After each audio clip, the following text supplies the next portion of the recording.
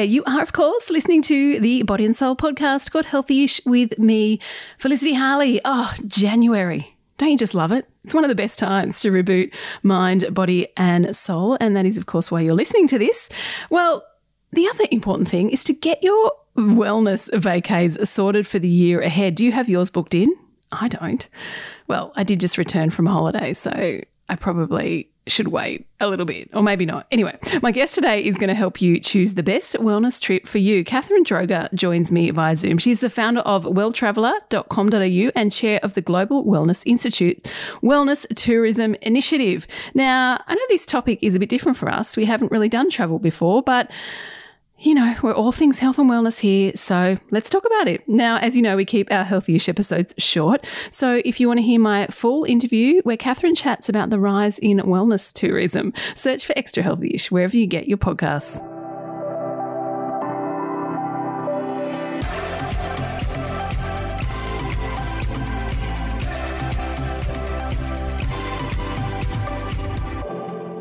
Catherine, thank you for joining us on Healthy-ish. And hey, I should still say Happy New Year, right? Oh, totally. We're still into that whole New Year's kind of wellness intention thing. So great. Yeah. Yes. Happy New Year to you too. I'm totally into that, as many of our listeners are, as I know they are. Now, wellness travel, what does it actually mean? Like, I feel like sometimes it's this term that's so wafty where you think, hang on, is that really wellness travel? But they're trying to sell it as wellness travel. How do you define it? Yeah, it's a really good question, Felicity. So the way that we define it is that wellness travel is any travel where you're intentionally, and that's the word we really need to think about, intentionally focusing on your mental, physical or social well-being. So you're traveling with an intention to improve something or kickstart or maintain your well-being in one or all of those pillars of well-being. Now, I'm going to ask you about the health benefits. We know the health benefits of going on holidays, but do you get these added layers when you tap into the wellness travel idea? Totally. So, we all know that, when you stop and you travel, there's always benefits for that. But when we're talking about this intentional travel where we're looking at really boosting our wellness, it's really around an opportunity to reset something in your life. And you don't even need to know what it is that you're looking to reset. It's just taking the time to stop.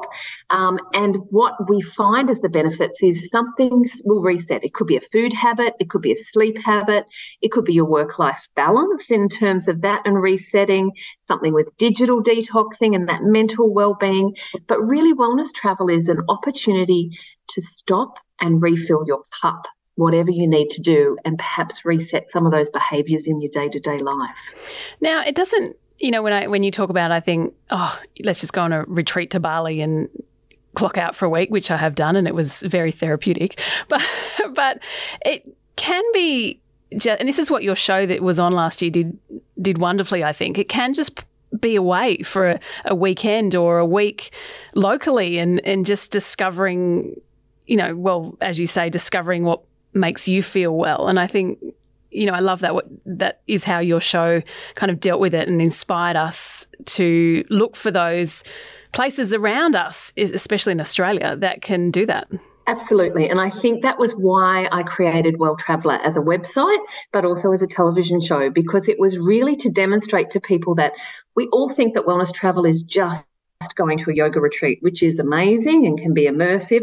But wellness travel is, the research that we have on it is the number one thing people are looking for in wellness travel experiences is a connection to nature. So it's about how do you find that great connection to nature, or food is another really big driver of it. So things like walking and hiking and any water sports or mindfulness activities in nature. There is just so much. It's about finding your passion points and then applying it to a holiday where you can support your mental, physical or social well-being. What are some budget-friendly trips? Have you got some ideas or tips on places to visit? Because, as you say, we can't all afford to go overseas to Bali, and there are plenty of things that we can do around us, wherever we live in Australia, to create that same feeling. That's exactly why we created Well Traveller, was like, how do we make wellness accessible for everybody?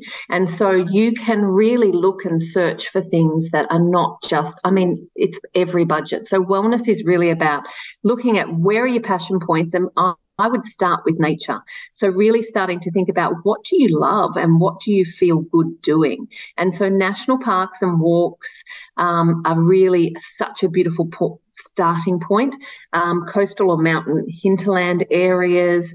And for me, that concept of water therapy, whether that's rivers, oceans, anything that you can do in bathing, is such a great wellness thing to do. One of the tips I have for people also is, when you're planning your wellness holidays, really try and make it kind of look a bit forward thinking as well. So we know that there's a huge demand for travel now that, you know, the pandemic is still with us, but people are traveling more.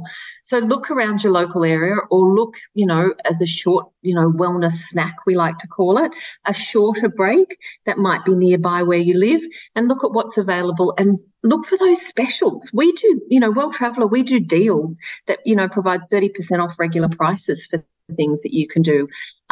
But book early, find some deals, and also just go with, you know, nature is free. You can actually get in and enjoy that. Yeah. What's on your wellness trip bucket list for the year? Oh my goodness, have we got about half an hour? Because I feel like I could just, you know, I love wellness trips. And so for me, domestically, it's funny. One of the things we had on Well Traveller TV, which people can still watch on the website, all the episodes, was there was a trip there that I want to do, which is up in Mossman Gorge. They do, there's a company called Backcountry Bliss that do floating down the Mossman Gorge River for the day. And Lane Beachley did that. Sounds wonderful.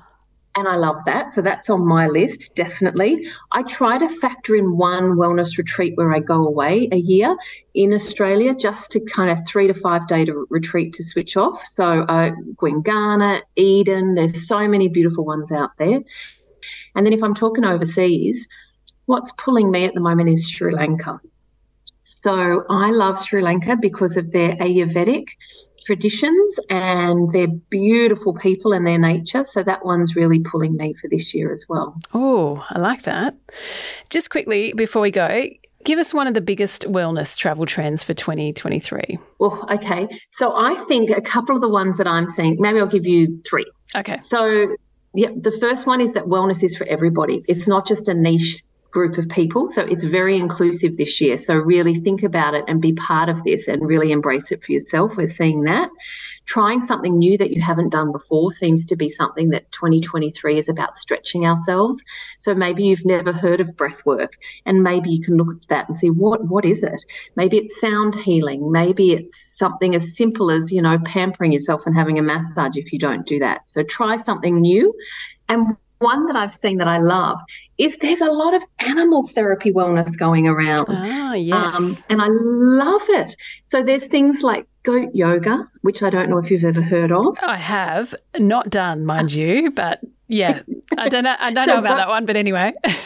But there's also cow cuddling. So that cow cuddling? Yes, and that's the one I want to try. So basically it's the same concepts of you know how your system and you know, when you pat a dog or an animal, it's really calming for yourself and brings you down. Cuddling a cow, you can do it in far north Queensland as well. Very popular and very cute. And equine and horse experiences as well are really, really beautiful, and your parasympathetic nervous system really drops when you're connecting with animals. So I think look out for wellness connected travel experiences with animals. Watch this space. Catherine, thank you for coming on Healthy-ish. No worries. Thanks for having me. I know she plugged it in our chat, but let me give her another shout out. Her website is welltraveller.com.au, and it is a great website. I've been on there a few times, plugged in what I want out of my next wellness vacay, and it has coughed up some fabulous suggestions. Another great website, bodyandsoul.com.au, or you can join the conversation via Body and Soul on Instagram, Facebook or TikTok. And also, it would be great if you could rate, review and subscribe to this podcast, or hey, share it with a friend you want to go on your next wellness vacay with. What a fabulous idea. Anyway, thanks for listening. See you tomorrow. Stay healthy-ish.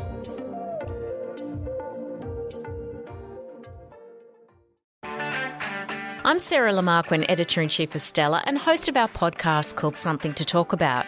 Every weekend we publish a new episode where you'll hear compelling personalities, strong opinions and thought-provoking conversations. I wanted to be able to do it in my time when I was ready and speak my truth when I was ready. The topic of when do I become a mum, that is in my mind 24/7. Search for Something to Talk About wherever you listen to your podcasts.